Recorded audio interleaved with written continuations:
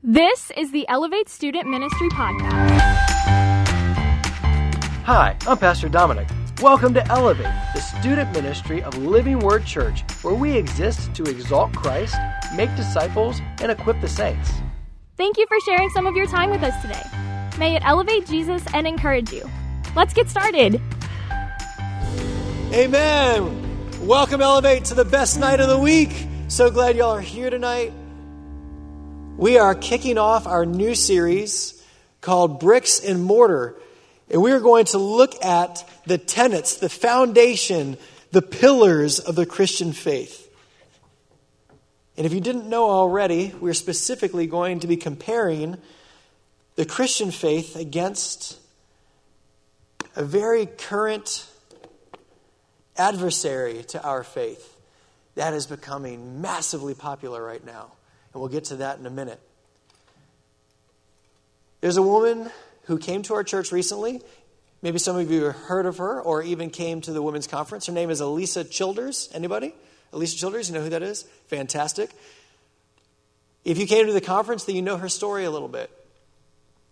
She grew up in the church. She was a part of a very popular Christian band back in the late 90s called Zoe Girl.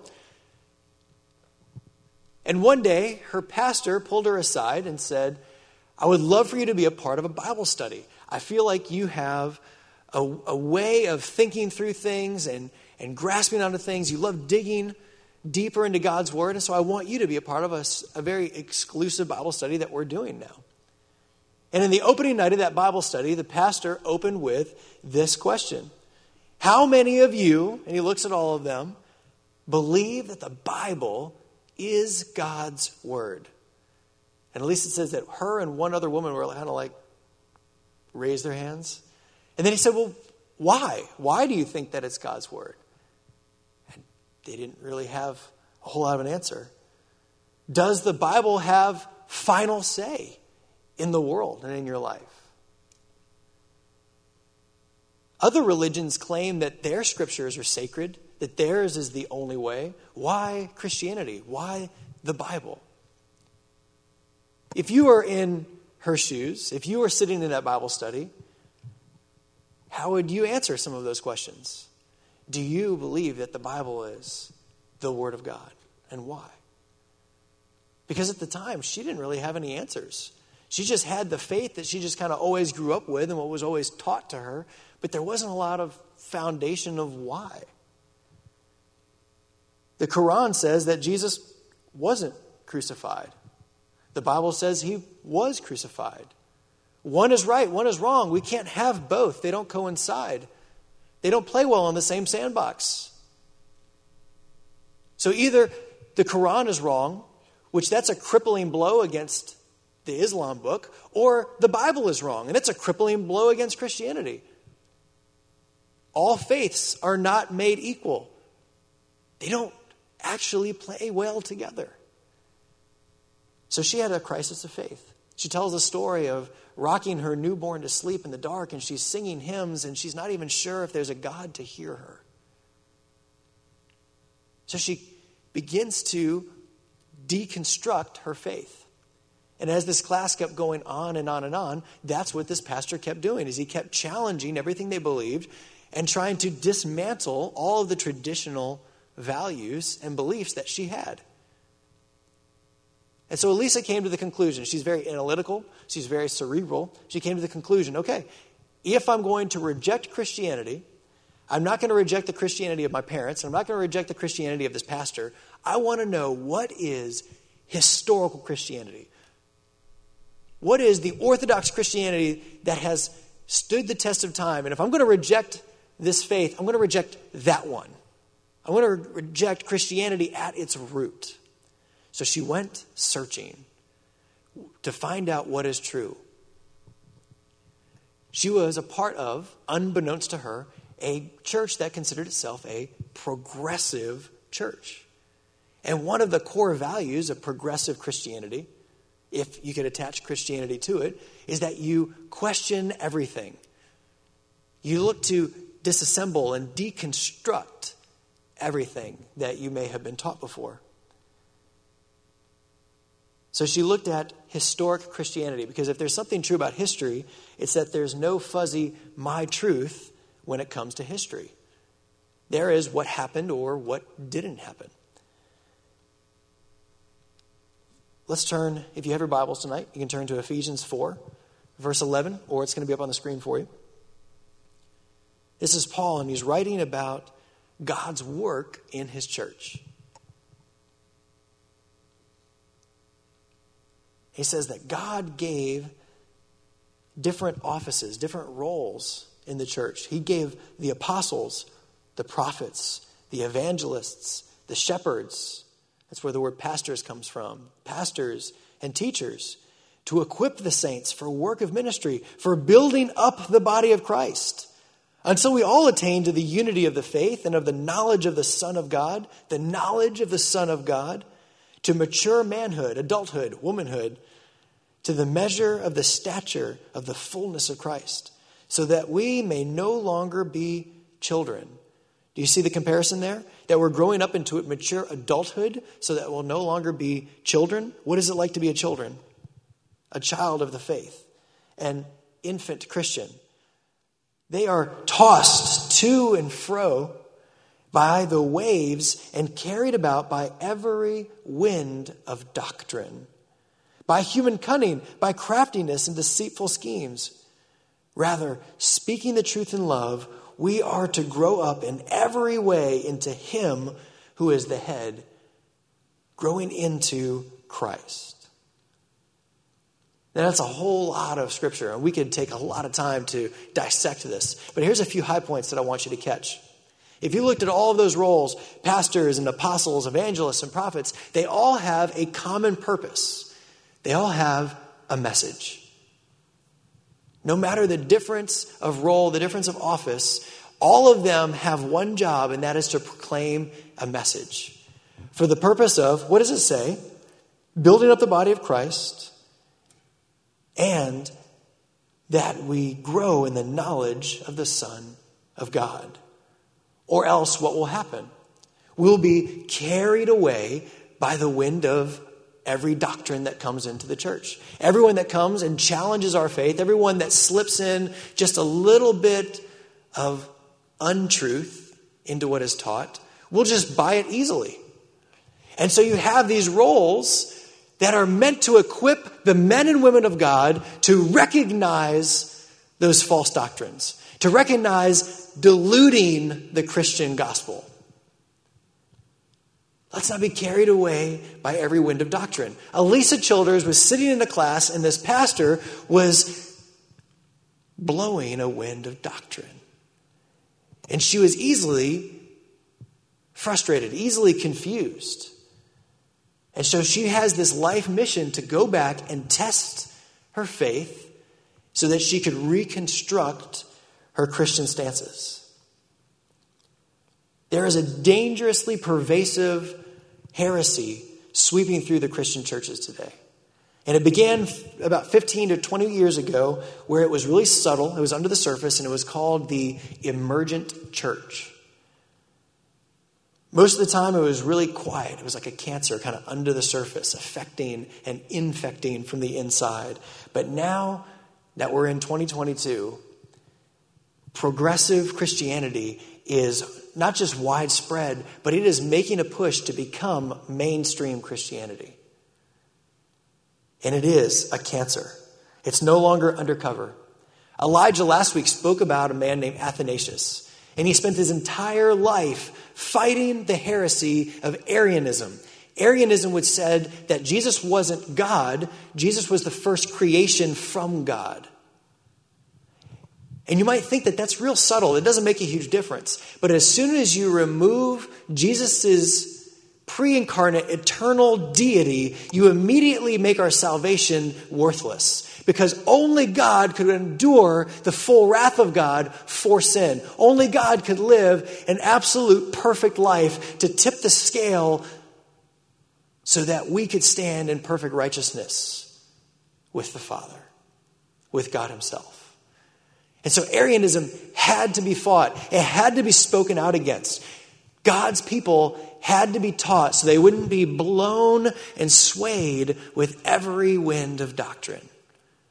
And that's why we're going to spend the next 7 weeks discussing what is the core Christian doctrine. So that my hope is that every time you hear a watered down gospel, every time you hear something that is off kilter just a little bit, immediately you're going to have a light bulb and a red flag go off and you're going to go, that right there, I'm not buying that. That is some sort of crafty salesmanship, but it's not Christianity. Elijah talked last week about Jude and how God spoke through Jude that we are to contend, fight, wrestle for the faith. He did an awesome job. And if we stand for authentic Christianity, it's not going to make us trendy. It's certainly not going to make us popular. In fact, there's a really good chance that we're going to be persecuted, especially over the next coming decade, for standing for Christianity, for standing for authentic, historical, orthodox Christianity. Where did progressive Christianity come from? So if you rewound 120, 140 years, back to the late 1800s, you had this big new, quote-unquote, scientific breakthrough. The scientific theories of evolution were sweeping the countries. And the Christian church had to figure out, what are we going to do with this new big theory from Darwin? How are we going to respond to this? How are we going to handle this? And so the Christian church, many of them decided they were going to give just a little bit. What we'll do is we'll try to meet them halfway. We'll doctor our doctrine. We'll give just a little bit of ground so that we can still stay relevant, so that we're not offensive, so that people will still come to our churches that maybe are buying into evolution. But the thing about every false doctrine, every heresy, is that it doesn't want to find peace. It doesn't want just a little bit of ground. It wants a full surrender of orthodox faith. And so the Christian church had to respond to this, and it dealt with what was called liberal Christianity at the end of the 1800s and the beginning of the 1900s. And it created modernism. The Christian, not just Christian, the culture at large, America and other countries, became modern. Everything had to be tested against scientific principles. Everything had to be objective. They didn't believe anything unless you could prove it. Show me the evidence, was the modern thought. But now, everything pushed so hard into modernism that just like a pendulum, you seem to swing back the other way. Everything was all about modernism. And then as we come to the late 1900s and early 2000s, modernism swung back to the other side into postmodernism. And where everything had to be proven objectively by science, now postmodernism says that what is reality is through my personal experience, my subjective reality. That's your truth, and I have my truth. That's postmodernism. And with the surging tide of the LGBTQ plus movement, the church is now having to respond again. This huge tide is sweeping the nation. There's no pushing back anymore. And the church has to decide, are we going to try to give a little ground so that we can try to make peace and keep people happy and not be offensive? And then maybe we can find peace on some middle ground. But I can tell you that this sexual revolution that is coming with this movement does not want to find peace with Orthodox Christianity. It wants a full and total surrender. It wants Christian churches all over the United States not just to accept it, but they want us to celebrate it. No, heresy is never looking to find middle ground. It is always looking for complete concession from the Christian church. And so what we're looking at right now around the United States and around the world is the church dealing with this postmodernistic sweep of liberal, progressive Christianity. And we have to figure out how we're going to respond. And you can look out there to see how many churches are. What is progressive Christianity? If you go to progressivechristianity.org, you can find the 8 tenets of their faith, which is kind of funny because they sort of pride themselves on not having tenets, but this gives us a great idea of what we're looking at. Number 1, they believe that following the path and teachings of Jesus can lead to an awareness and experience of the sacred and the oneness and unity of life. I think I abbreviated that a little bit, but I think you get the idea. The sacredness, the oneness, and the unity of life. So Jesus is an option for unity and oneness and sacredness. Number 2, they affirm that the teachings of Jesus provide but one of many ways to experience the sacredness and oneness of life, that we can draw from diverse sources of wisdom in our spiritual journey. So the Bible and Jesus is no longer the end. It is just one. So you understand why it's strange to attach Christianity to this movement. Because the first thing they do is say, well, Christ is a good idea. The Bible is a source. Number 3, they seek community that is inclusive of all people, including but not limited to conventional Christians and questioning skeptics, believers and agnostics, women and men, those of all sexual orientations and gender identities, those of all classes and abilities.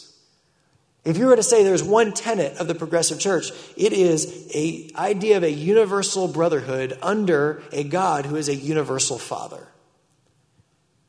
They probably wouldn't say brotherhood because that may offend some gender identities. But you get the idea. And just as a side note, I will digress for a moment.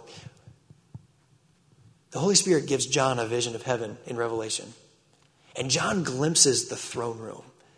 And the throne room of God, of who has been gathered as his people, is wildly inclusive. There is every nation, there is every culture, there is every tongue, there's every race around the throne of God celebrating him as Lord. But Christianity is also exclusive, that those who are at the throne are those who have recognized Jesus Christ as their Savior and their Lord.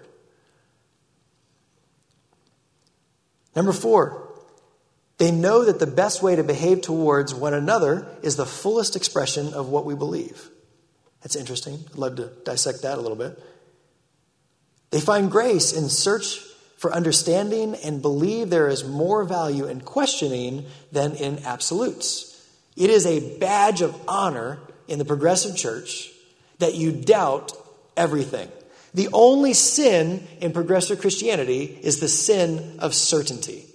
If you take a stand and say, this is true, you're immediately the outcast. This right here, this is what Jesus says, I can stand on this. Well, I wouldn't, that's your truth. What's so crazy about progressive Christianity is you're supposed to live in doubt constantly, but you're never allowed to arrive anywhere. Deconstruct. Test everything, doubt everything. But then what's left is just a puddle. There's no reconstruct. Most Christians that step into progressive Christianity step out of the church altogether. It's just an exit. Number 6, they strive for peace and justice among all people. I like that. They strive to protect and restore the integrity of the earth. I like that too. I don't really care for, save eagles, kill the babies. Number 8, commit to a path of lifelong learning, compassion, and selfless love. I like that one too. On the surface, this looks pretty similar to Christianity, but it's notably more accessible, more likable, maybe more accepting, and more palatable version of the Christian faith. It kind of makes it attractive. Yeah, I could. You might consider yourself, I could buy into some of that. But we absolutely have to learn to begin to listen to the messages, to read between the lines of what they're saying, to look for those little clues. One of the biggest things that they do is they change the meaning of words. It's so subtle. We can be talking about the holiness of God and God calling us to a life of holiness, and they mean something entirely different by the word holy than you mean. It's so cancerous. We have to have a standard for spotting clues to the purposes, the messages, and their standards. Is progressive Christianity just another version of Christianity? Is it a valid option for Christians? Let's start here. How does progressive Christianity view Jesus Christ? Is Jesus the divine Son of God who is worthy of all worship as God, who is the only way to redemption and salvation? Or is Jesus a moral example for us to follow? A spiritual big brother who sets a pattern for us to walk in his footsteps? What about salvation? Does salvation come through God's grace, or does it come through moralism? Of do these things right, live this way and be this way, and then maybe you'll arrive and achieve something. What is their view of man, of who we are? What is our identity? What is our purpose? Where are we going? Are people essentially evil at heart, or are they essentially good? You know, one of the things about progressive Christianity is you'll almost never hear a sermon where they use the word sin or the wrath of God. Do you know the song Christ Alone? In Christ alone, my cornerstone. Well, there's a great line in there that talks about the wrath of God was satisfied at the cross. And whenever they made their hymnal, churches all over the United States remade a hymnal, and they petitioned the copyright to change the line, the wrath of God was satisfied, to the love of God was magnified, because they didn't want to talk about God's wrath. And when the writers said, nope, we're not changing that line, 10,000 churches rejected the song. That's how widespread this is. You're not going to hear the word sin or God's justice in a progressive church. What is life about? Is life about a current life, an eternal life of worshiping God? Or is life all about self and the betterment of me? If we start looking at progressive Christianity, if we pull back the rug to see what's underneath, it starts looking really, really sick. Really, really infectious. I don't know if this is a dumb example, but it helps me. So buckle up. If you don't like it, throw it out and just tune in again here in a few minutes. Let's pretend that you're on a team and your goal is to fulfill some mission. Your team is broken into 3 groups, and each group is going to go successively, having to finish what the group before them did. Are you following me so far? So the first group will go in, they'll begin a project. Group 2 will go in, they'll continue the project. Group 3 has to finish a project. Are we on the same page?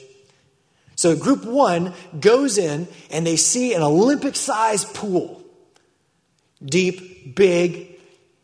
And they're told that over the pool there's hanging a red flag, and the goal is to reach the red flag, to take hold of it.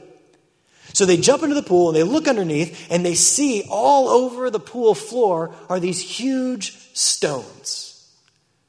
And so the team members swim down to them and they begin to try to move them. The idea is that they'll start stacking the stones to create a platform in the middle of the pool to stand on and reach the flag. Are you still with me?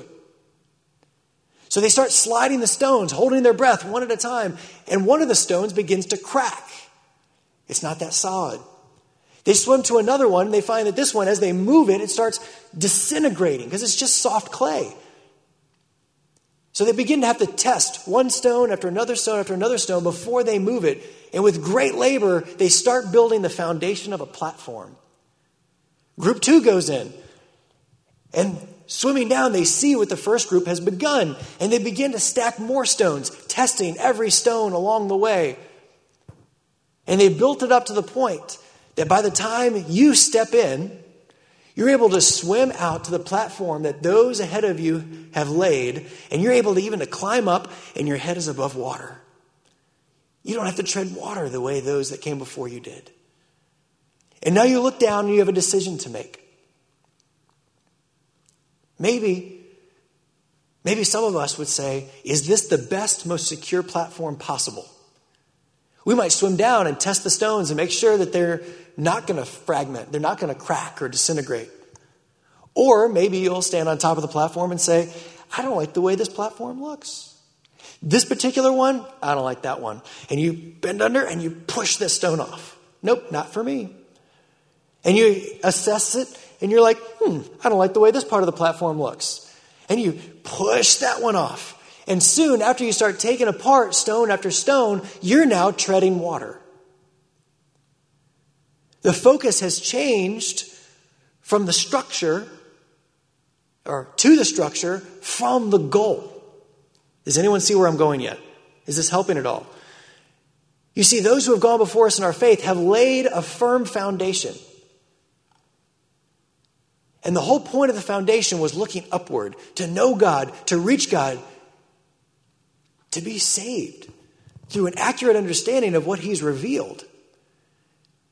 Many times we will swim out to the platform and we'll say, our focus becomes more about the platform than it does the goal of God. And there is absolutely everything right about testing out those stones for yourself. But maybe this is the difference between progressive Christianity and what I would encourage you to do as young Christians. I'd challenge you, go and test your faith. Go through Scripture. Pour yourself into it. Why do we believe the things that we believe? And it's a different mindset than doubting everything and beginning at, I don't like the way this fits me personally, so I'm going to remake it to fit me. Are you following me in my example? This series is called Bricks and Mortar because we're going to study what are the tenets of true Christianity so that everything that doesn't fit will immediately recognize. Elevate, go test your faith. Know why you believe what you believe. Ask hard questions. Progressive Christianity is really, really attractive. It's attractive because it sheds obligations to a sovereign God that has expectations of us. Progressive Christianity allows us to rebuild what we believe about our faith or rebuild how we see God tailor fit for me. So that whatever lifestyle I want, whatever sin I want, all I have to do is rationalize it to myself and I recreate little g God to fit that. See how dangerous that is? And now everyone gets to have their own faith that allows them to do and live however they want. There's no objective standard. There's no actual truth to live up to anymore. You get to create a projection of God who is just as tolerant as we imagine ourselves to be. And that's one of their speeches, is that we're all just little gods. It's like you grab universalism and pantheism and panentheism, which is a whole new thing that I'm just now learning about. And you grab Hinduism and you grab Buddhism and you jam them all together into Christianity. And it's like Christianity just falls to the wayside. You get to look at Scripture and you say things like, I really don't think that's what Paul meant. This part of Scripture, this isn't my truth. That may be true for others, but it's not really true for me. This part of the Bible, that's not relevant anymore. Actually, what I think this means, all those statements make me the standard that I get to decide instead of there being an external standard that holds me accountable. 2 Peter 3:16 says that the ignorant and unstable twist Scripture to their own destruction. And that's what we see happening. Let's not be tossed to and fro with every wind of doctrine. Have you all heard the illustration about counterfeit money? There's 1,000 ways that you could counterfeit a $100 bill. There's 1,000 little details that could be just a little bit off. And supposedly, I've only ever heard this, but supposedly what the U.S. Treasury does to train people how to spot counterfeit money is not train them the 1,000 different ways that a $100 bill can be wrong. They train them exactly what makes a $100 bill perfect. And everything different from that standard is obviously counterfeit. We're going to spend the next 7 weeks looking at our faith. This is Christian faith. And so whether it's progressive Christianity, whether it's some other thing that surfaces in the next 10 years, 50 years, Gnosticism, which is for some reason making a comeback, you'll immediately go, I know that's not right. I see that it's not the perfect. We're going to study Christian doctrine. And doctrine is kind of a scary word, right? Let me redefine doctrine for you in a not scary way. Everything about Christianity came about because of an event. The apostles of Jesus, Paul, all those disciples that saw Jesus alive and testified to seeing him alive, they didn't build Christianity to teach a string of moral principles. No. Christianity was founded because an event, a real historical event happened. Jesus died, and mind-bogglingly so, Jesus raised from the dead. And under torture and death, they did not recant that truth. Only one had to confess that they made it up. Christianity isn't a series of morality. Christianity is a testifying of an event that happened. Now, if an event happened, that event had meaning. The event was Jesus died and rose again. The meaning is that he died for me. That he saved us from our sin. That he was the substitute for us under the wrath of God so that we could be made holy. That his righteousness would be laid over us. So you have an event and you have the meaning of that event. That's doctrine. That's Christian doctrine. That's what Scripture does. It testifies to an event and it explains the meaning of that event. That's it. There's nothing scary about doctrine. It's about accurately understanding why God did what he did and how he did what he did. So there's the event, there's the meaning, the message was preached. That message being preached was the Christian faith, and our faith gives us purpose and a certain lifestyle. So we have certain building blocks of our faith. Excuse me one moment.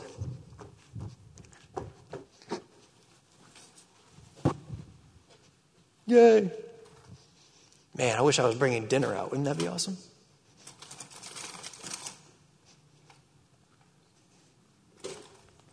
All right. This is so simple. There is nothing interesting under here. I'm just going to let you know that ahead of time. Don't get your hopes up. But these are the next 7 weeks.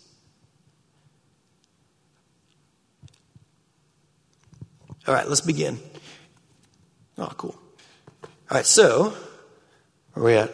Ooh, good. We're going to begin with the doctrine of Scripture. Can y'all read that? If I put that there? There we go. The doctrine of Scripture. It's foundational. The first thing the progressive church tries to do is say, you have to doubt Scripture. The Bible is no longer an authority. And as soon as you throw out Scripture, you've thrown out God's spoken self-revelation, and everything else crumbles. So we're going to learn about Scripture. Secondly, we're going to learn about the doctrine of God. Who is God? Why is this important? Because if we don't get this right, then nothing else is right. Then we'll look at the doctrine of Jesus. If Jesus is just a man who is a really, really good example, the best of humanity, we are still in our sins and we're going to hell. We have to know who Jesus is. The doctrine of man. If man is essentially really, really good, that goodness, that deep gem of who we are is just buried under sin and under pain and under hurts. And we have to dig down, but you find this little gem and everybody's good on the inside. Then we didn't need a Savior. Are you following me? We have to get this right.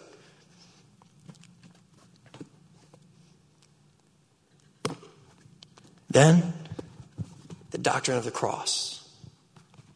What happened at the cross? Was it just that Jesus was an example of selflessness? Was it just that he loved us a whole lot? Or did he die my death that I deserved? We have to get this right. And the resurrection. It's not going to have them on an angle here. Does the resurrection only mean that Jesus was resurrected spiritually, metaphorically? Or was he resurrected bodily? Because if he wasn't resurrected bodily, then we have no hope after death. We have to get this right. And finally, if all of these are true,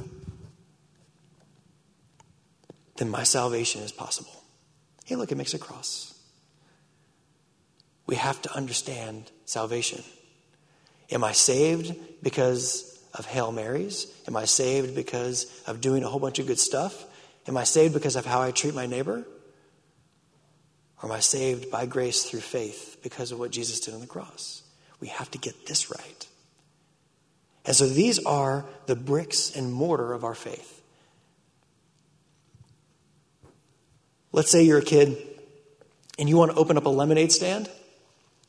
What do you need? You need lemons, maybe water, sugar, a pitcher, cups, right? There's a pretty basic recipe for lemonade. But let's say you thought to yourself, you know what would be fun is if I swapped out sugar for baking soda. Golden idea. Or salt. Man, it'd be like a margarita. It's going to be amazing.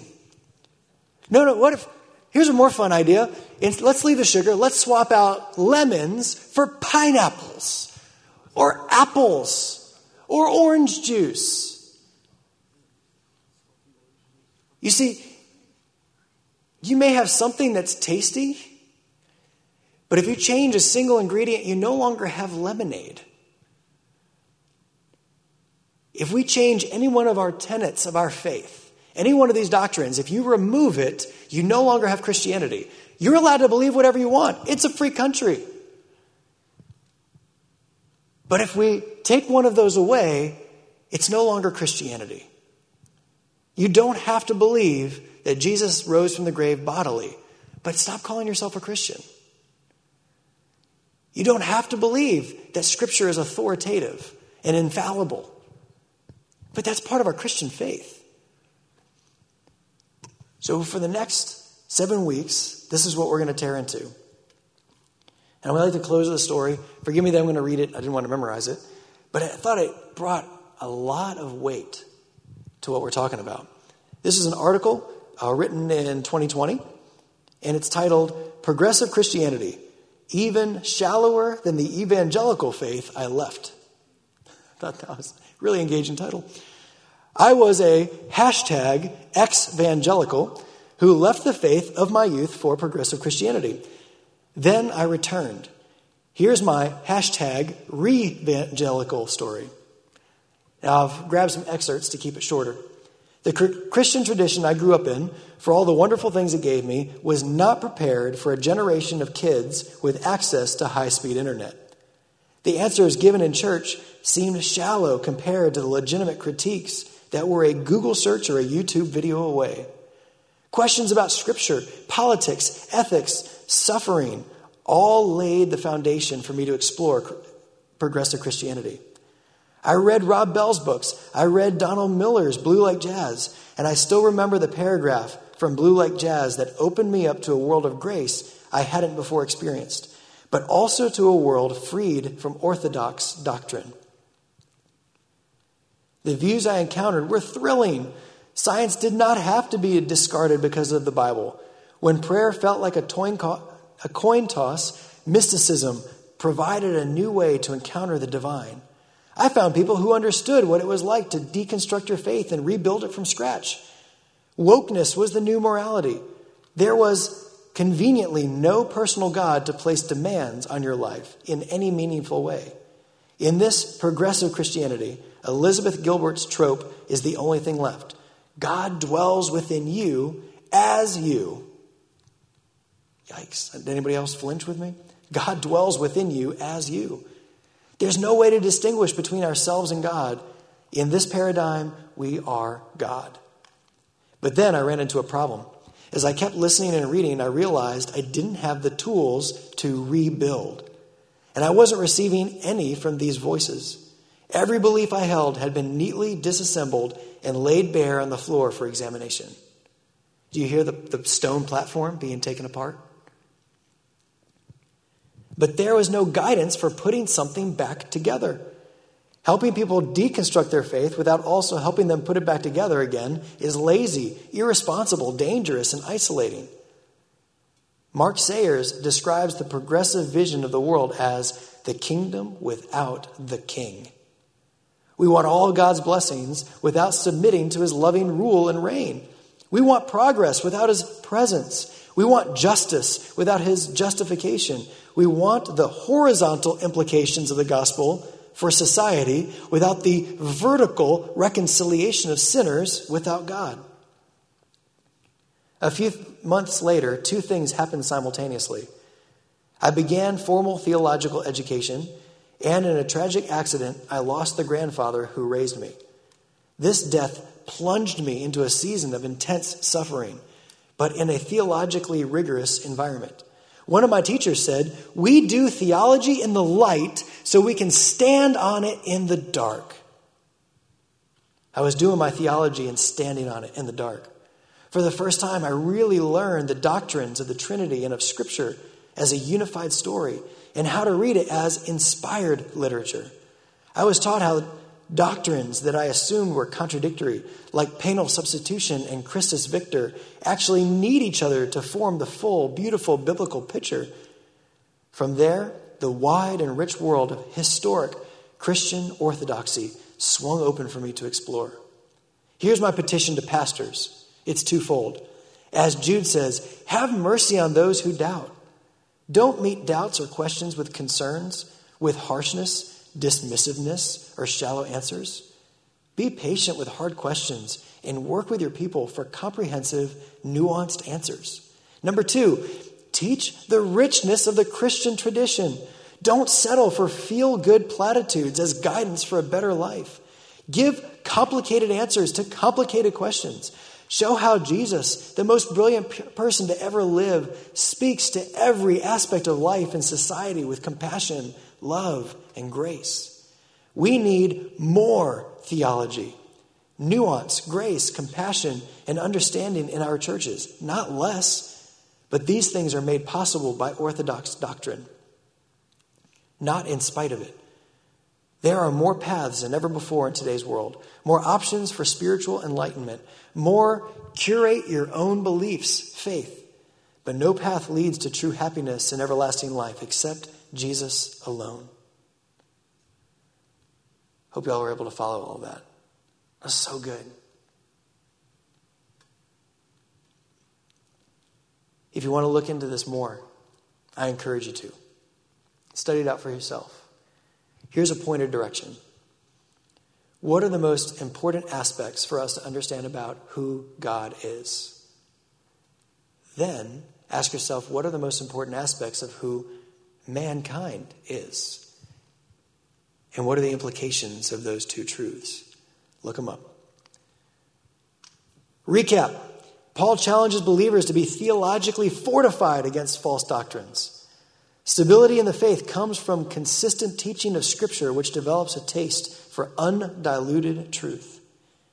The current heresy infecting Christianity today is the progressive Christianity. When held up to the light of Scripture, it's easy to see that it's not Christianity at all, but a self-centered religion in aggressive opposition to Christianity. And number two, the recipe for orthodox historical Christianity is the accurate understanding of the doctrines of Scripture, of God, of man, of Jesus, the cross, resurrection, and salvation itself. So here's two challenges this week. Number one, do your best to take on that inquiry. What is most important for us to know about God? What's most important for us to know about ourselves? And what are the implications of those when they work together? And two, next week, as we jump into the first doctrine of Scripture, bring your Bible and bring your notebooks, and buckle up. Heavenly Father, thank you so much for these men and women of God. Create in their lives a taste for undiluted scriptural truth, so that anything that's watered down, anything that is contrary to good Christian lemonade is absolutely intolerant. Thank you, Lord. Bless their e-groups. Let us have some fun as we discuss this topic. And Lord, anoint the speakers over the next 7 weeks. Help us to speak truth with clarity and with conviction. In Jesus' name, amen. Thanks for listening, and a special thanks to all of you who have subscribed, shared episodes, and left reviews. If you would like to learn more about Elevate, you can visit us at iloveelevate.com and follow us on Facebook and Instagram. Thank you for everything you do that brings faith, hope, and love to the world around you. Now go, follow Jesus.